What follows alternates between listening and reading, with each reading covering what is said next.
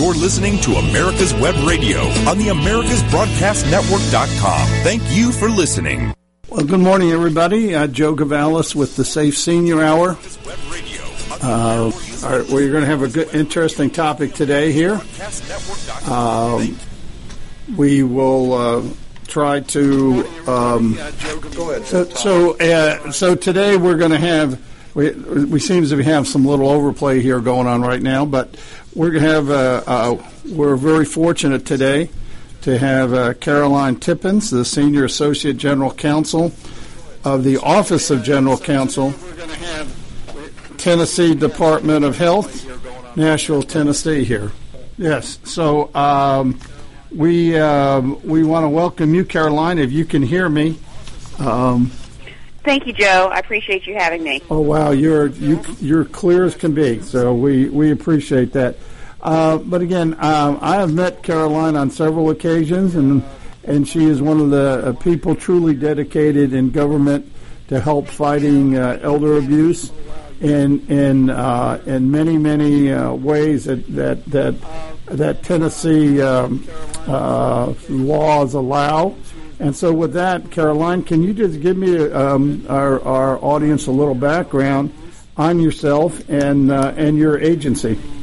Sure, absolutely, Joe. Once again, I really appreciate the opportunity. As Joe said, my name is Caroline Tippins. I'm a Senior Associate General Counsel for the Tennessee Department of Health. I've been with the Department of Health for approximately 7 years. And for the last 6.5 years, I have primarily specialized in elder abuse, neglect, misappropriation, and financial exploitation arising from cases from licensed healthcare facilities and also against licensed practitioners. I'm an administrative lawyer. I am not a criminal lawyer. So basically what I do is I work for the department and I litigate those cases of elder abuse arising in a licensed facility. So, for example, we have surveyors and investigators that work for us, and if they go out to a facility and find out that deficient practices have occurred or that an elder has been abused in a licensed facility like a nursing home, they will make that report to us, and basically I will go ahead and pursue action both against the facility or if there's a licensed practitioner, the licensed practitioner as well. Right. Just for our listeners here, there are a few points I go over. Again, as we discuss elder abuse, we kind of put it in three different areas. One is physical, two is financial exploitation, and three is institutional. So I know in talking with you that you've seen all three types of abuses. And when you talk about licensed facilities, could you just tell our listeners what's your definition or some examples of them, of licensed facilities? Because I'm sure, as you know, this goes all over the United States and all over the world, and just some examples that are whether they're licensed or not. These are the type facilities that seniors would be housed in. Absolutely. Well, in Tennessee, and I know it's different for Georgia, we license approximately 22 different facility types. So, for example, those facilities will include skilled nursing facilities, which are colloquially known as nursing homes, assisted care living facilities, which are similar to a nursing home, but a lesser standard of care. So basically, you've got the folks that are still able to ambulate and walk. Also, in assisted care living facilities, you may have some secure units for dementia patients, but generally, it's a lesser care patient acuity. You've got people that are more ambulatory. Then you have your residential homes for the ages, which are a step down below an assisted care living facility. We also license end-stage renal dialysis centers. We license home health agencies, direct medical equipment. The home health agencies are probably going to be another big one that I think we'll probably talk about today, where that's usually where you have the skilled nurses going into the home and providing care to the individual or the loved one. We also license personal support service agencies, which are probably something that we may talk about today, too. And your personal support service agencies are going to be those individuals that are going to be like a caregiver that are going to be working in the home and helping with activities of daily living, like feeding and bathing and grooming.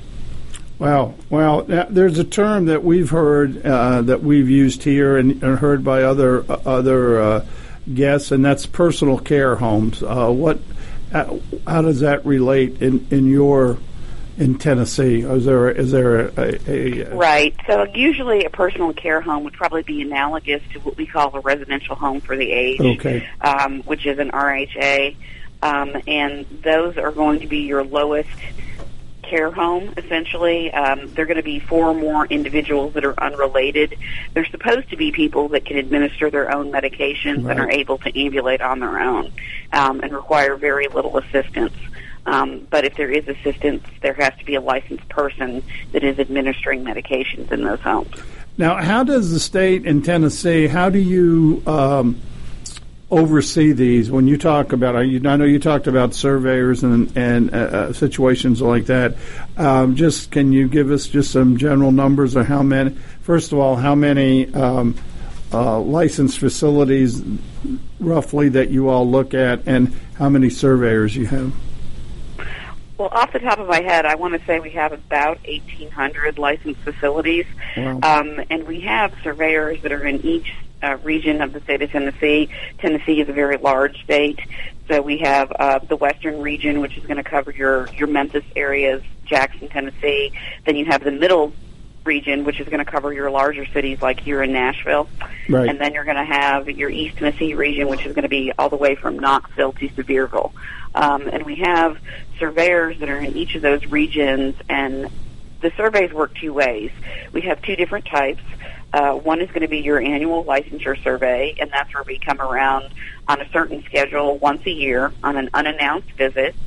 And then you have your complaint surveys where we get members of the general public, we get family members, we get like the long-term care ombudsman, adult protective services, people that are in facilities or just concerned about behaviors they see in facilities that file a complaint through our complaint intake unit. In those complaint surveys, we go out there and we investigate the complaint. So those are going to be an investigation of complaints.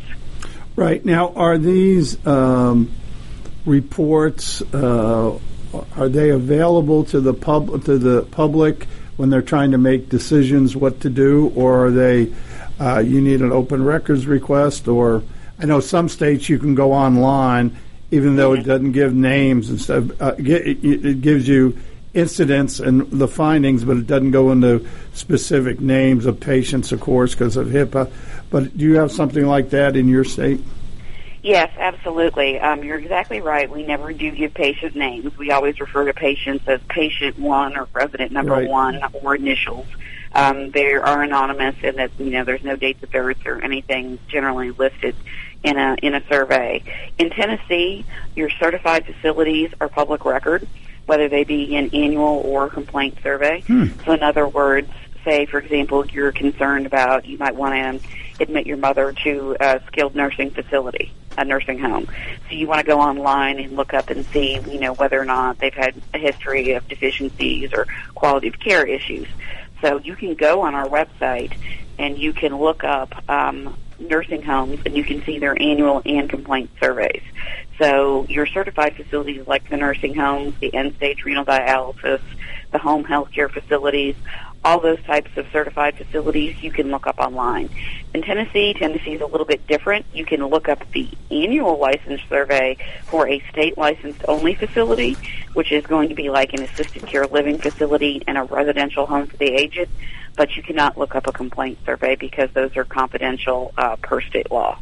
Right. But you can see their annual surveys. I think we're about to see a new movement here, and I'm certainly not here promoting any newspaper or whatever it is, but the Atlanta Journal-Constitution, and I don't know if this comes up on the video, but is just starting a statewide their investigation from the press point of view into senior care industry in Georgia.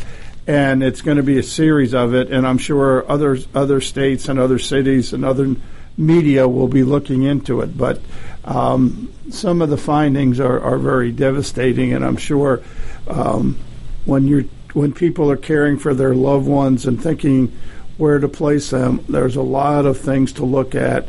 make decisions on how you go about it.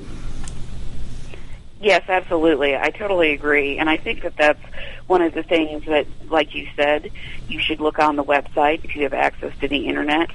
You can also go on the Department of Health's website and look and see, for us in the state of Tennessee, which facilities are licensed, and it will also show whether or not that facility has had disciplinary action. So in other words, when we discipline a facility, that order is public record, right, and there's something called either a consent order or an agreed order, or even the findings from a trial that you can see online. And so if you were to look up a particular facility, you could go on there, you could click the link, you could see the disciplinary action, and you could actually read a copy of that order. So in Tennessee, you have access both to the survey results and to any disciplinary action that the facility may have had. Well, I think we would find that in the United States probably in almost every state. Wouldn't you think there would be some kind of public filing a record in every state? I mean, obviously, you've been to more conferences and interact with more of your state, your fellow state officials, but it's my understanding that that's pretty common in the United States, isn't it? Yes, it is. I've seen it for other states. I know Georgia and several other places have websites where you can look up the facilities. Another resource would be, obviously in Tennessee, and I'm sure we'll probably talk about this too, we have the Abuse Registry, right, which is the registry of persons who have abused, neglected, misappropriated, or exploited the property of a vulnerable person. So any individual in the state of Tennessee can go to the website and look to see whether the individual that they're looking at, maybe as a private caregiver, has been accused or has been substantiated against to have committed abuse, neglect, or misappropriation. Also, on our website, you're able to look up licensed healthcare practitioners. So, for example, your doctors and your nurses, pharmacists, dentists, and you're able to go on our website and look at them as well. And you're also able to see if they have had any public disciplinary action against their license. Well, so that's all public record, and that's a great resource, too, for any individual that's just looking at a healthcare provider and trying to make a decision about whether or not they either want to hire that individual or even go see them as a practitioner. Well, we certainly, I mean, that information is public, and people should certainly take advantage of it. Well, we're about to take our first break here, but we're going to come back and we're going to talk about the Abuser Registry in Tennessee, since it, I believe, is the gold standard throughout the United States here. So with that, we'll take our first break on the Safe Senior Hour.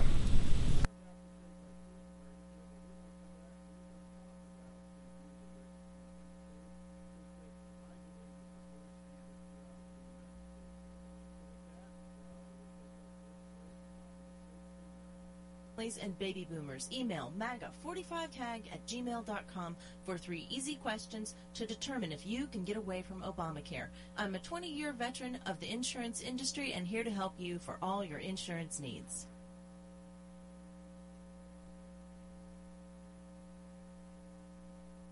Know a family member or friend that needs help in battling the cravings and the personal and professional damage done by the effects of drugs or alcohol? Get a pen and paper and be ready to write down the following.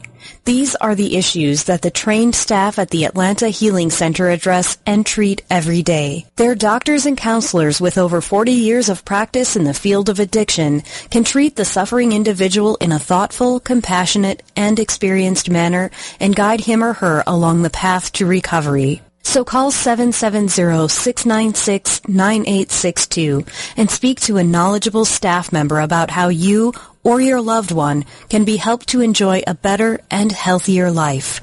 More information is also available on the website at www.atlantahealingcenter.com. You can keep your doctor, you can keep your plan, and every family will save thousands of dollars a year. I'm Ellen Neal, and if you've been hurt by the Affordable Care Act, you can email MAGA45CAG@gmail.com to see if we can help. Small business owners, individuals, families, and baby boomers. Email MAGA45CAG@gmail.com for 3 easy questions to determine if you can get away from Obamacare. I'm a 20-year veteran of the insurance industry and here to help you for all your insurance needs. You're listening to America's Web Radio on the AmericasBroadcastNetwork.com. Thank you for listening. Well, welcome back to the Safe Senior Hour with Joe Gavalis. We're very honored today to have a guest on the line, Caroline Tippins, who is the Senior Associate General Counsel of the Tennessee Department of Health, out of the Office of the General Counsel. And again, thank you, Caroline, for agreeing to be on and telling us about how Tennessee helps to fight senior abuse of the elderly here. We talked last segment on just some background about the department, but we started to address the issue about the abuser registry. Could you go into a little more detail? Because, as I said, it is the gold standard in the United States right now. Well, thank you, Joe. I really appreciate you saying that. Tennessee, you're right, does have one of the broadest registries in the nation. And I think, honestly, I'll give a little bit of background here about how this occurred. Back in the 1980s, sort of like what Atlanta is seeing right now, there was a series of exposés in the paper about institutional issues with licensed facilities. And as a result of that, Tennessee passed legislation to broaden its abuse registry. Federal law requires, and that's 42 CFR 483.13, if anybody is really interested in becoming a legal nerd and looking this up. It requires that each state keep a registry of any certified nurse aides who have abused, neglected, misappropriated, or exploited the property of a vulnerable person in a licensed healthcare facility, specifically a skilled nursing facility. And in the 1980s, the legislature in Tennessee broadened this statute in state law to make it applicable to any person in the state of Tennessee who has abused, neglected, misappropriated, or exploited a vulnerable person in the state of Tennessee. So basically what this has resulted in is not only do we have certified nurse aides on the abuse registry in Tennessee, but we have people on the abuse registry that are anywhere from a maintenance person to a visitor to a son-in-law that abused his vulnerable elderly mother-in-law in a nursing home, to caretakers. So it's very broad. It includes licensed people such as nurses. It basically, anytime we have a complaint, the Department of Health has jurisdiction in licensed healthcare facilities and on licensed practitioners. So anytime we have surveyors who substantiate from the course and scope of their investigation that abuse, neglect, or exploitation have occurred, they can make a referral to the abuse registry. After that, the case coordinator sends out a notice of intent to place the individual on the abuse registry. They can either contest the allegation, which would mean that they would have a trial, or they can settle and agree to place. So after that, if they want to contest the allegation, we're responsible for giving them a trial, during which a judge will either substantiate the allegation and place their name on the abuse registry, or they will not. I will also say in Tennessee we have multiple agencies that place on the abuse registry, which include Adult Protective Services and the Department of Intellectual and Developmental Disabilities. So those are going to be your facilities that license individuals that take care of people who are developmentally delayed. We also have the Department of Mental Health and Substance Abuse Services that places individuals on the registry as well, and those are going to be people like your psychiatric techs, where you've got abuse in mental health facilities. And Adult Protective Services also places people who are just like caretakers of elderly people on the registry. So we have a myriad of sources that are all placing on this registry other than the department. But we are the repository, and we do keep the registry per state law. Do you have a estimate of how many people are on the registry? I know it fluctuates. Some people come and go. But can you tell our listeners roughly how many are on the registry? Yes, the last time I heard, it was about 2,200 people were on the registry. And I would also like to add that you can also have a court that places an individual on the registry. Mm-hmm. So, for example, an individual might be convicted of committing elder abuse, and that's a state felony. It's a Class D felony in Tennessee. So as a result of their conviction for elder abuse, they are placed on the abuse registry via criminal disposition, and that's permanent placement on the abuse registry. So we also get reports from the county and the state courts as well for those individuals who have committed such offenses. Now, what I like about the Tennessee registry, which is really great, is I'm a citizen sitting out here in Murfreesboro, for example, and I'm about to try to hire somebody for my mother who's living alone, but she needs a caretaker. The term registry is just a term where you can go check and see whether the person you're hiring meets any of your criteria. Could you just go over how a simple check would take place and what it might show? Sure, absolutely. Our registry is pretty user-friendly. So you can do it one of two ways. You can type in the person's first and last name into our search box on the website, and then just hit enter. And that'll tell you if we have an individual with that name. Now, if you use, for example, say Lee as a last name, there might be, 23 Lees. Right. There might be, 23 Smiths. But if you have a Social Security number on that individual, you can also type in the Social Security number and hit enter, and that'll give you the actual person that has that Social Security number that's on the abuse registry. Right, and what does the person who's looking, what does he or she see when they put in and get a hit on ex John Doe? What comes up? Yes, absolutely. It gives the person's first and last name. It gives the date of placement on the abuse registry. It gives the offense. So, for example, the offense would be either abuse, neglect, misappropriation, or exploitation, or placement via criminal disposition, which would be a court order. And then it'll give the placing agency. So, for example, if it was the Tennessee Department of Health, it would say that. So basically, you could look somebody up and you could see, oh, okay, I see this person, QXYZ Lee, is on the registry. They were placed by the Department of Health on, 9/11/2017, and they were placed for misappropriation. So that's going to tell you that that person was substantiated by our department as committing an offense, which would be misappropriation. And when I say misappropriation, that usually means theft. Right. So that would be, if I'm sitting there again in Murfreesboro, I would say, well, I don't particularly want to gamble on this person, or it gives you a pointer where you can check for more information, correct? Absolutely, and I think it is a useful tool, especially if you're a person who is wanting to hire someone maybe to sit with a parent. Maybe they don't require going into a facility just yet, and you just want to hire a private duty caretaker. That is the first place I absolutely would check. I myself have elderly parents, and before I have my dad go into a facility or anybody that I know is going to come in contact with him, I certainly check the registry, and I always look up a practitioner to see if they have, disciplinary action on their license. I just think that that's a smart thing to do. For our listeners who would like to see what a registry looks like and to get a flavor hands-on of what's really going on in terms of this great source of information, and again, it's basically just for the state of Tennessee, correct? Mm-hmm. Could you give a website or how somebody goes on it? Yes, absolutely. You can certainly look on our website, and it's even easily available by Google, which is the Tennessee Department of Health.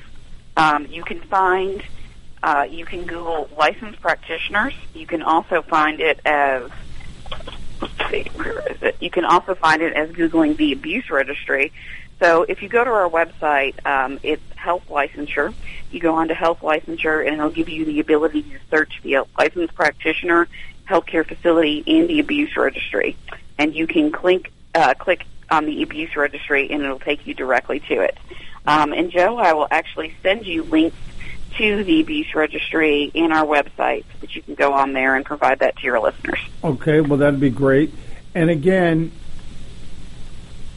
every state is if they're involved with a federal program, they're required to do one for CNAs, correct? Absolutely, yes. You will. Every state has some sort of a registry.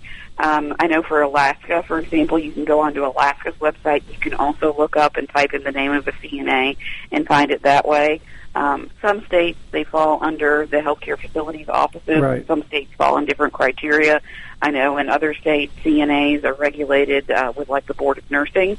So it just depends on how each state regulates. Okay. But I think, generally speaking, you can always look for the term certified nurse aide, and that'll explain to you, or that should lead you in the right direction on their website. And if you could explain to our listeners, and like that person in Murfreesboro, in the hierarchy of healthcare, what is a CNA? Where do they fit in?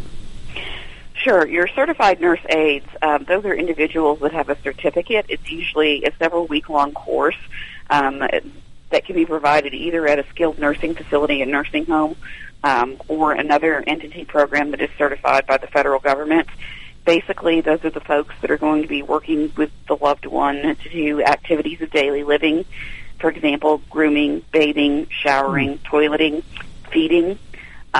They're going to be the individual that probably your loved one will have the most interface with, because they'll be assisting, changing with the diaper, helping them in the shower, those sorts of things. They're also going to be perhaps people that can sometimes be dietary aides.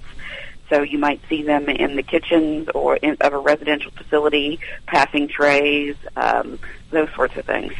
So if we had this hierarchy, the next step above would be what? So for your CNAs, like I said, those are going to be the people that are going to be sort of your care attendants. That's what sometimes they're called, or caregivers in other states. Then your next step up in Tennessee, we have licensed practical nurses. Okay. And then above them, we have registered nurses. Okay. So in the hierarchy of the facility, there are other people that are higher than certified nurse aides. Right. Well, listen, we're about to take our second break on the Safe Senior Hour today, and we will be back, and we're going to go through, so for everybody to know what is the order here of people you might come in contact with when you're dealing with taking care of a loved one. So with that, we'll break for our second break of the Safe Senior Hour. Your auto love and investment demands the best, and for 45 years, Passport Transport has been meeting those demands. From manufacturers to the one-car collectors and all other facets of the auto industry and antique auto hobby. The first and the finest with unequaled service and peace of mind. Passport Transport, your auto transportation company. Contact PassportTransport.com with your need today. Passport Transport. This is Ron Camacho, host of the Business Hour, on Fridays from 10 to 11 a.m. Join me as I talk with passionate professionals on a program that profiles the best businesses, business professionals, business practices, and fascinating individuals to get an insider view of how America works. 10 to 11 a.m. on America's Web Radio. Quick Stakes, that's Q-U-I-K Stakes, are not just for surveyors. They are great for family and community gardens. Go online to www.quickstake.com or contact your local land surveying supply dealer and get you a box of Quick Stakes. You'll love them every year when you plant your garden. Again, that's Quick Stakes, Q-U-I-K Stakes, the truly preferred way to stake and identify what's in your garden now. You're listening to America's Web Radio on the AmericasBroadcastNetwork.com. Thank you for listening. Well, welcome back to our third segment of the Safe Senior Hour. And we always remind everybody, elder abuse does not report itself. Today we're very fortunate to have as our guest Caroline Tippins, the Senior Associate General Counsel for the Tennessee Department of Health of their Office of General Counsel. And we've been having a very good discussion about how the state of Tennessee handles various issues and topics dealing with elder abuse throughout the state. And we just discussed in the last segment about their registry. And we were going into to help people, our listeners, to go through the hierarchy of names and terms that they would see when they're being asked to deal with seniors in some facility or at their home. And so, Carolyn, welcome back.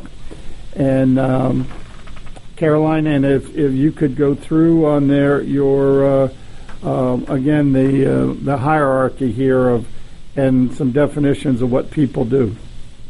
Right. So as I said before, certified nurse aides are going to be your people that help you with assistance with activities of daily living, grooming, bathing, toileting. Then you're going to have your licensed practical nurses. Those are going to be your folks that are passing medications, perhaps in the hallway. They're going to be doing blood pressures, those sorts of things. Then you're going to have your registered nurses, which are going to be supervising, most likely, the licensed practical nurses and the certified nurse aides. Oftentimes, your registered nurses are going to be your directors of nursing, your assistant directors of nursing. And then above them, you're going to have your licensed nursing home administrator, or you're going to have what they call the administrator or executive director. That's going to be the person that's overseeing the facility and will be in charge of administering the facility. Basically, they're over dietary, they're over nursing. They have to answer to the surveyors. They have to answer surveyors' questions when they come to the facilities about how the facility is being administered. They also are many times interfacing with loved ones. Many times you will also find your social workers in facilities as well.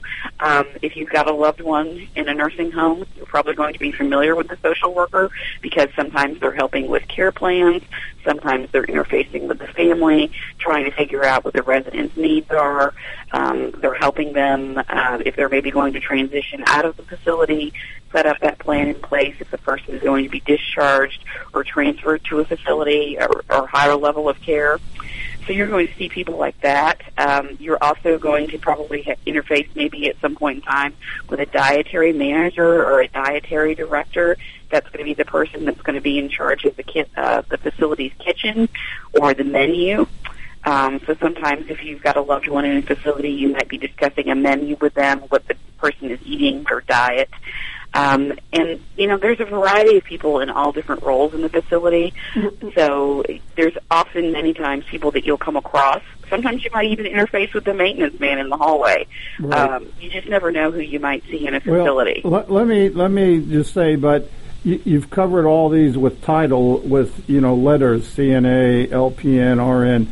But there are workers that are in these facilities that have no title, correct? Yes, that can be the case. Right. So in some states, what we call a CNA is simply an unlicensed caregiver. It depends on the type of the facility that they're in, but a caregiver can just be a person or personal care attendant. Sometimes they're called that. Those are the people that just sometimes sit with the residents.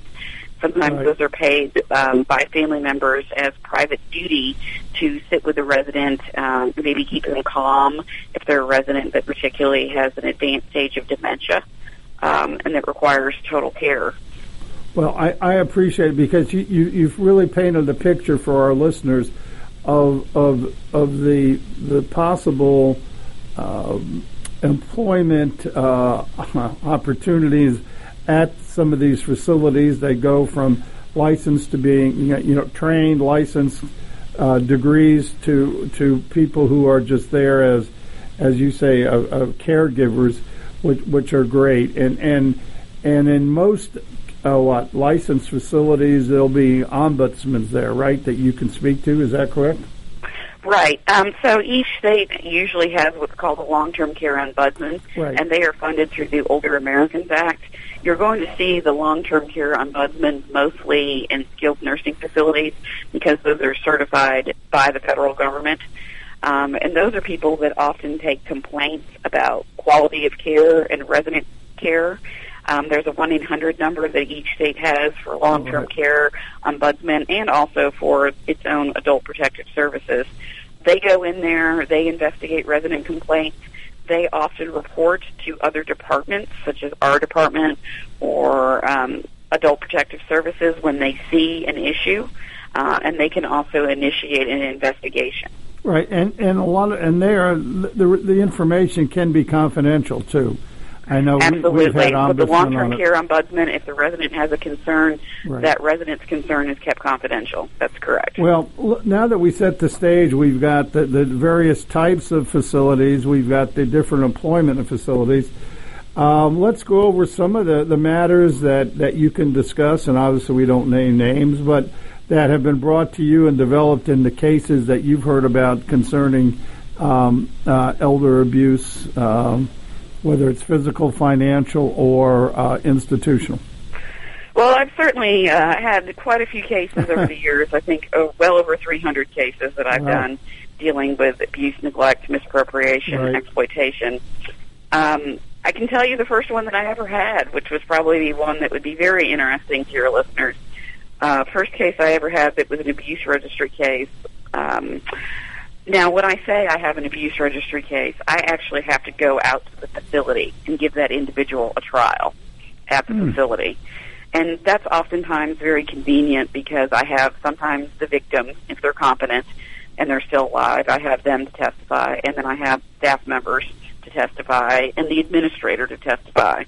So that's very handy to do. But it's also very eye-opening to me as an attorney because I'm going out there into a licensed facility and I'm seeing the conditions of the facility.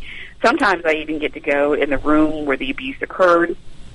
Sometimes I have, well, all the time, I have evidence from the case. Sometimes I have physical evidence, and it gives you an overall visual picture.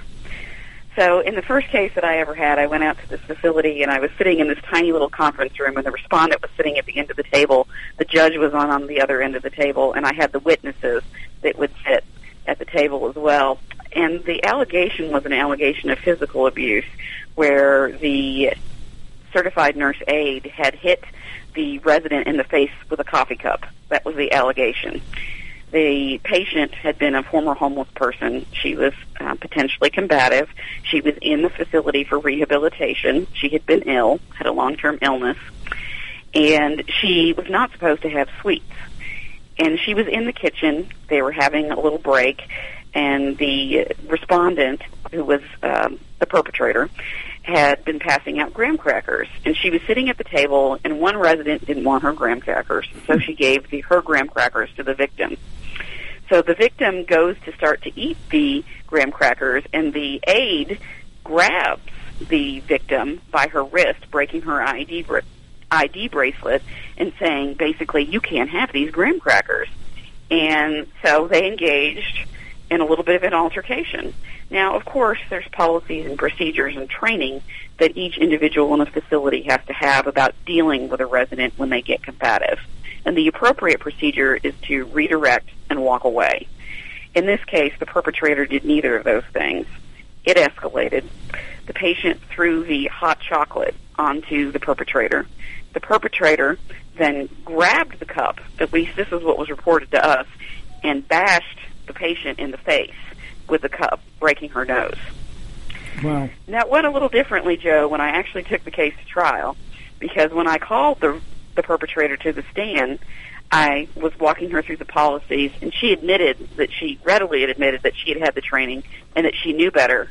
And then when I asked her what had occurred, what had happened under cross-examination, she said, well, I didn't mess with any cup.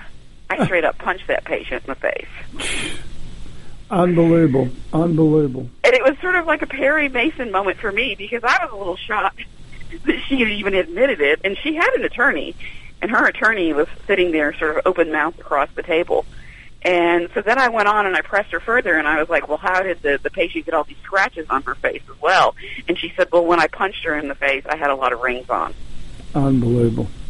Well, so unfortunately for her, because she admitted to basically committing an assault patient, right. Not only was she placed on the abuse registry for abuse of a vulnerable person, but she was also criminally charged with abuse of a vulnerable adult and convicted of a Class D felony in the state of Tennessee. Well, there's a good example. It was in one of the homes you regulated, and it was it done by certified CNA? Was she this woman, or was she a just a caregiver, non-licensed, the perpetrator?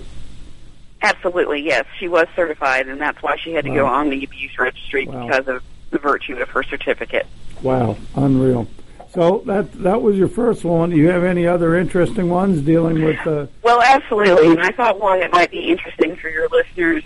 We talked a little bit earlier today about the home health cases, and I think that is sort of an arena where, especially if you've got a loved one that's receiving home health, it's always best to be careful and always check, like I said before, who you're hiring, even if that person is a licensed practitioner. For example, I had an elderly gentleman. And it was most unfortunate because he was a former coal miner and he had black lung disease. Mm-hmm. And he was receiving home health through an organization in East Tennessee. And the individual that was sent to his home was a licensed practical nurse. So she was a nurse. Right. And the gentleman was a bit of a character when I interviewed him. And apparently in his younger years, he might have been a little bit of a ladies' man. And so he likes the pretty nurses, I will say that.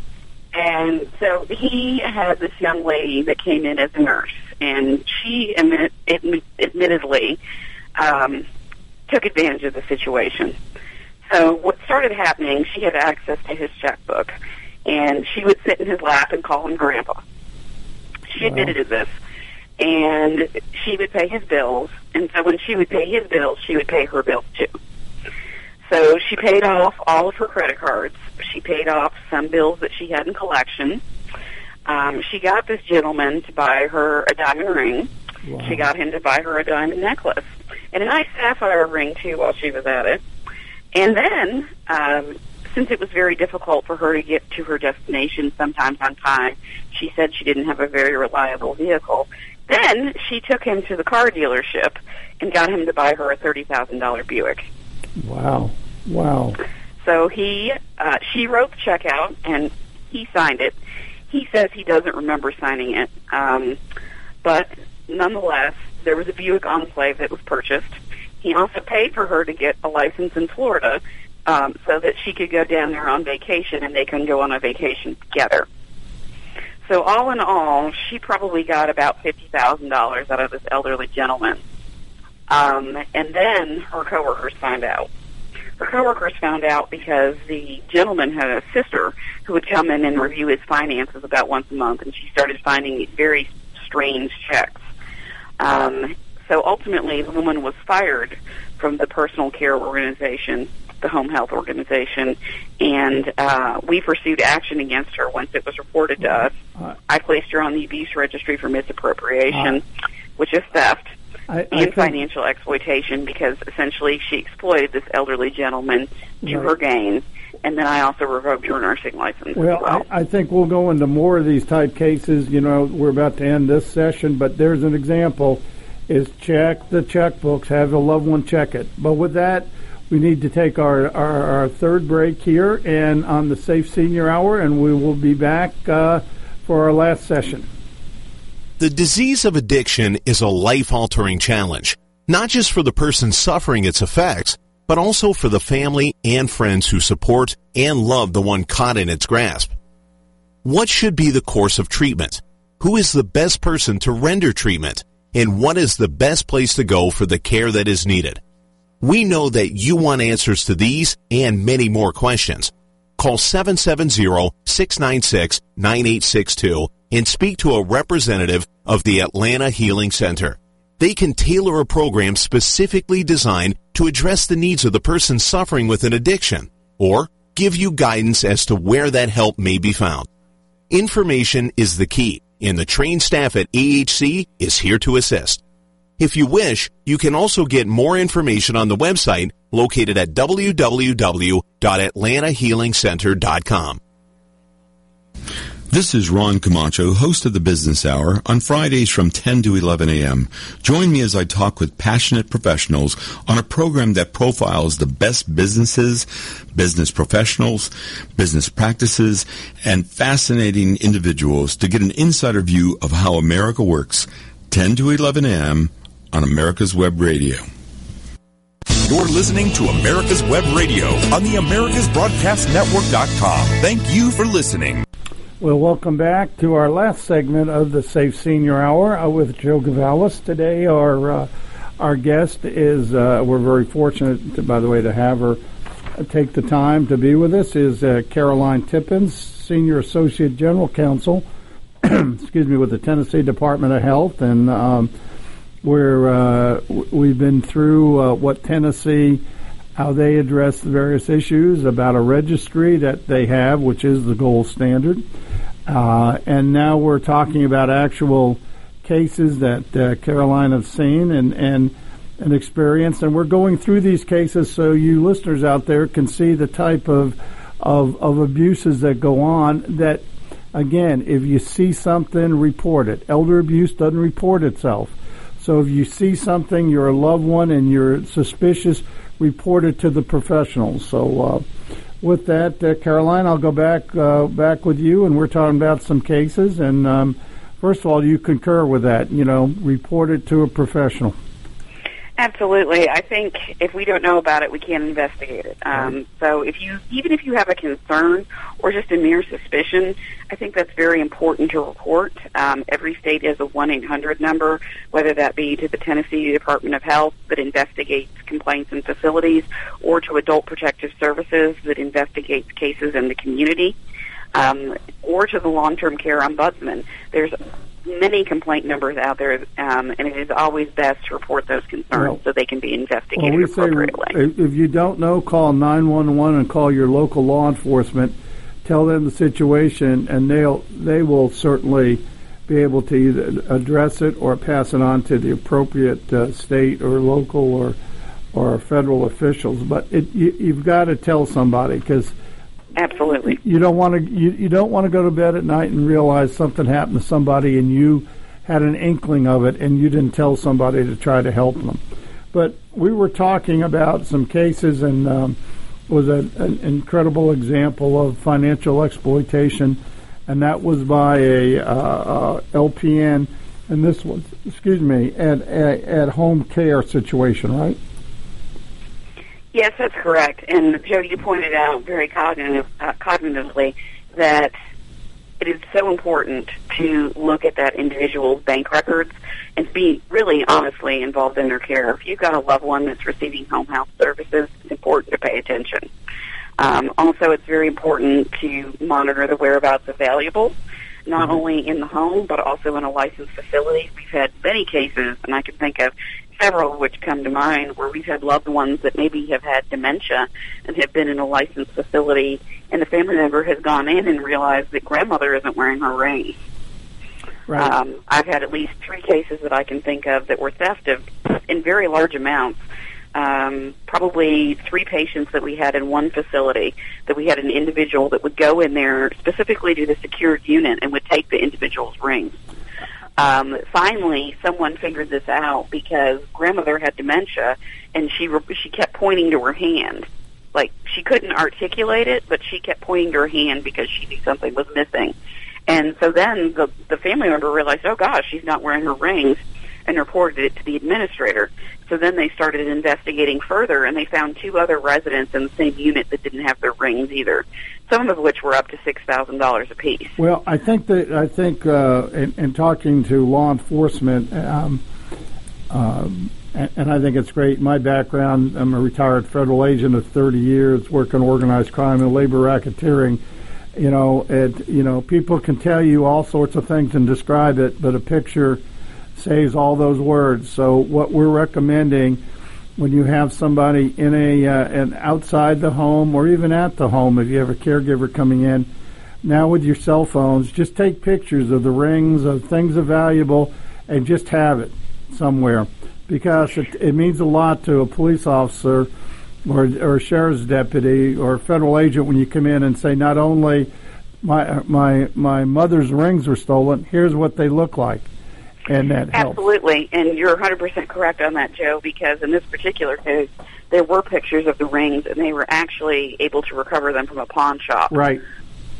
We just had that situation here where they were able to go to the pawn shop and recover some of the stolen items that were out of a house. They had a caretaker come in, and again, it was a little at a time. It wasn't like a big deal. And the other point is try to balance that.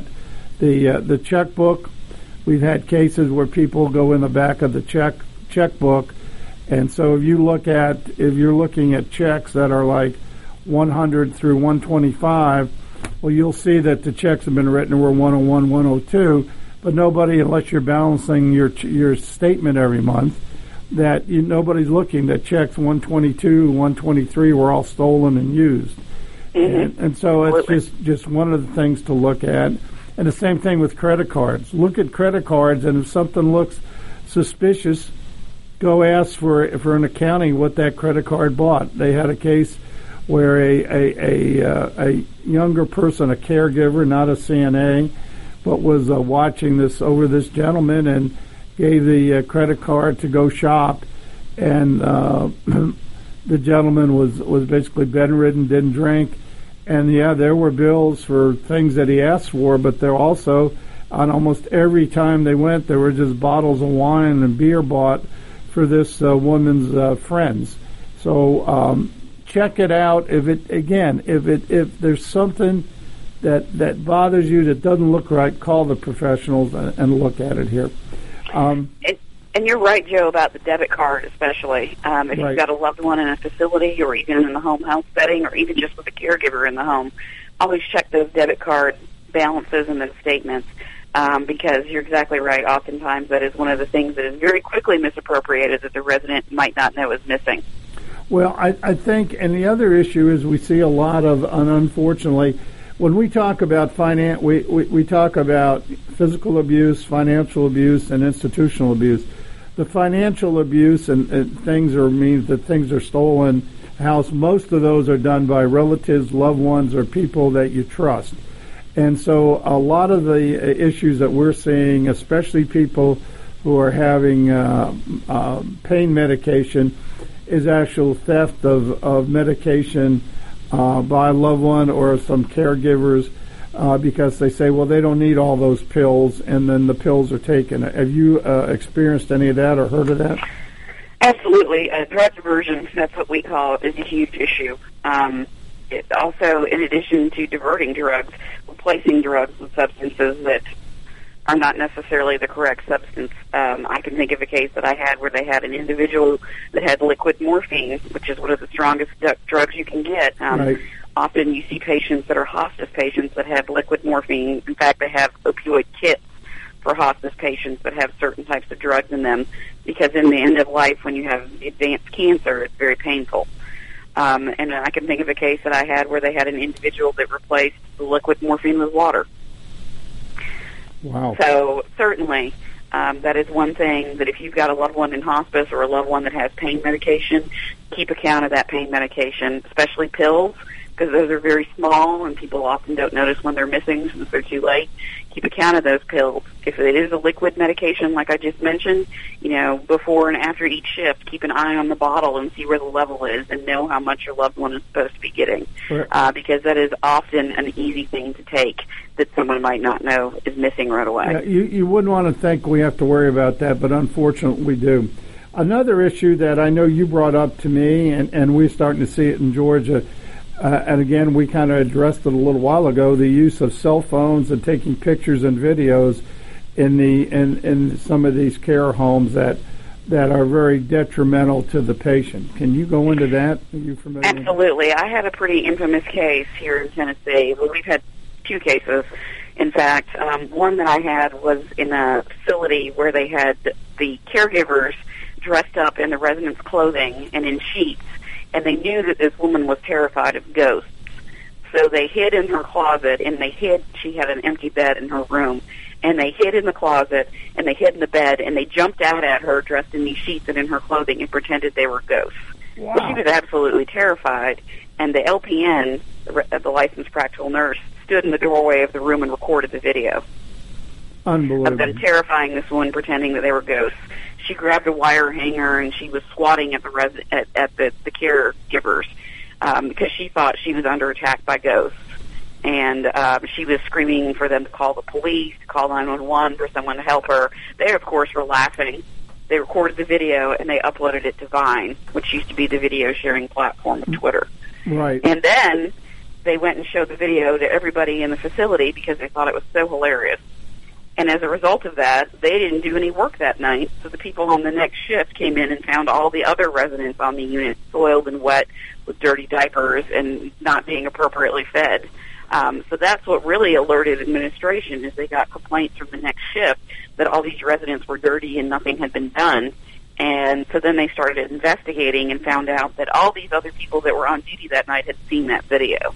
Well, we have seen that, and unfortunately, people, they think it's funny. They'll take pictures of people, especially with dementia. Right. They'll put them in unbelievable positions and clothes and stuff, and then they'll download it and show it to all their friends. And this is just sick, and this is clearly not allowed by state law. And these kind of people need to be out of the business. This is not that you're dealing with somebody's loved one and somebody who's going through the latter part of their life, and they don't need to be humiliated like this. And well, it's a resident rights issue. You know, residents have the right to privacy. They don't have to be photographed if they don't want to be. And many facilities, in fact, have no social media policies, no photography, because it can also be a HIPAA violation if someone was to take a picture of the patient's information, or the patient could be easily identified from the photograph. In this particular case, the one that I just mentioned, the 3 caregivers, we put on the abuse registry, and we also put the licensed practice nurse on the abuse registry and revoked her license as well. Well, congratulations. But it's an exploitation issue. You can exploit someone by taking their picture. Right. And you're also putting them out there for your own amusement, and you're violating their dignity. Well, I certainly agree, and it's an outrage, but these are some of the things we're telling our listeners to look for, and report it to the professionals, report it to law enforcement. Nobody needs to go through this. It's a horrible situation. We're coming to the close of the last segment here, and Caroline, can you give a contact email or number in case any of the listeners want to contact you, that or some other state or other country that might want to look and get some information from you about the registry or about how you're doing things in Tennessee? Sure, absolutely. The link for our website to look up both the abuse registry and to verify an individual's licensure, and this will also give you the link to facilities as well, is https //apps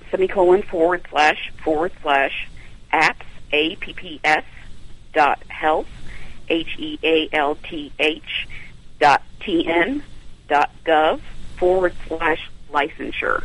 And that will direct you directly to the website for the abuse registry and to look up licensed healthcare practitioners to see if they have any discipline on their licenses. Okay. Do you if people want to contact you, do you have an email contact or a number? Sure. You want to leave? I have an email. They can email me at Caroline, CAROLINE .Tippens, TIPPENS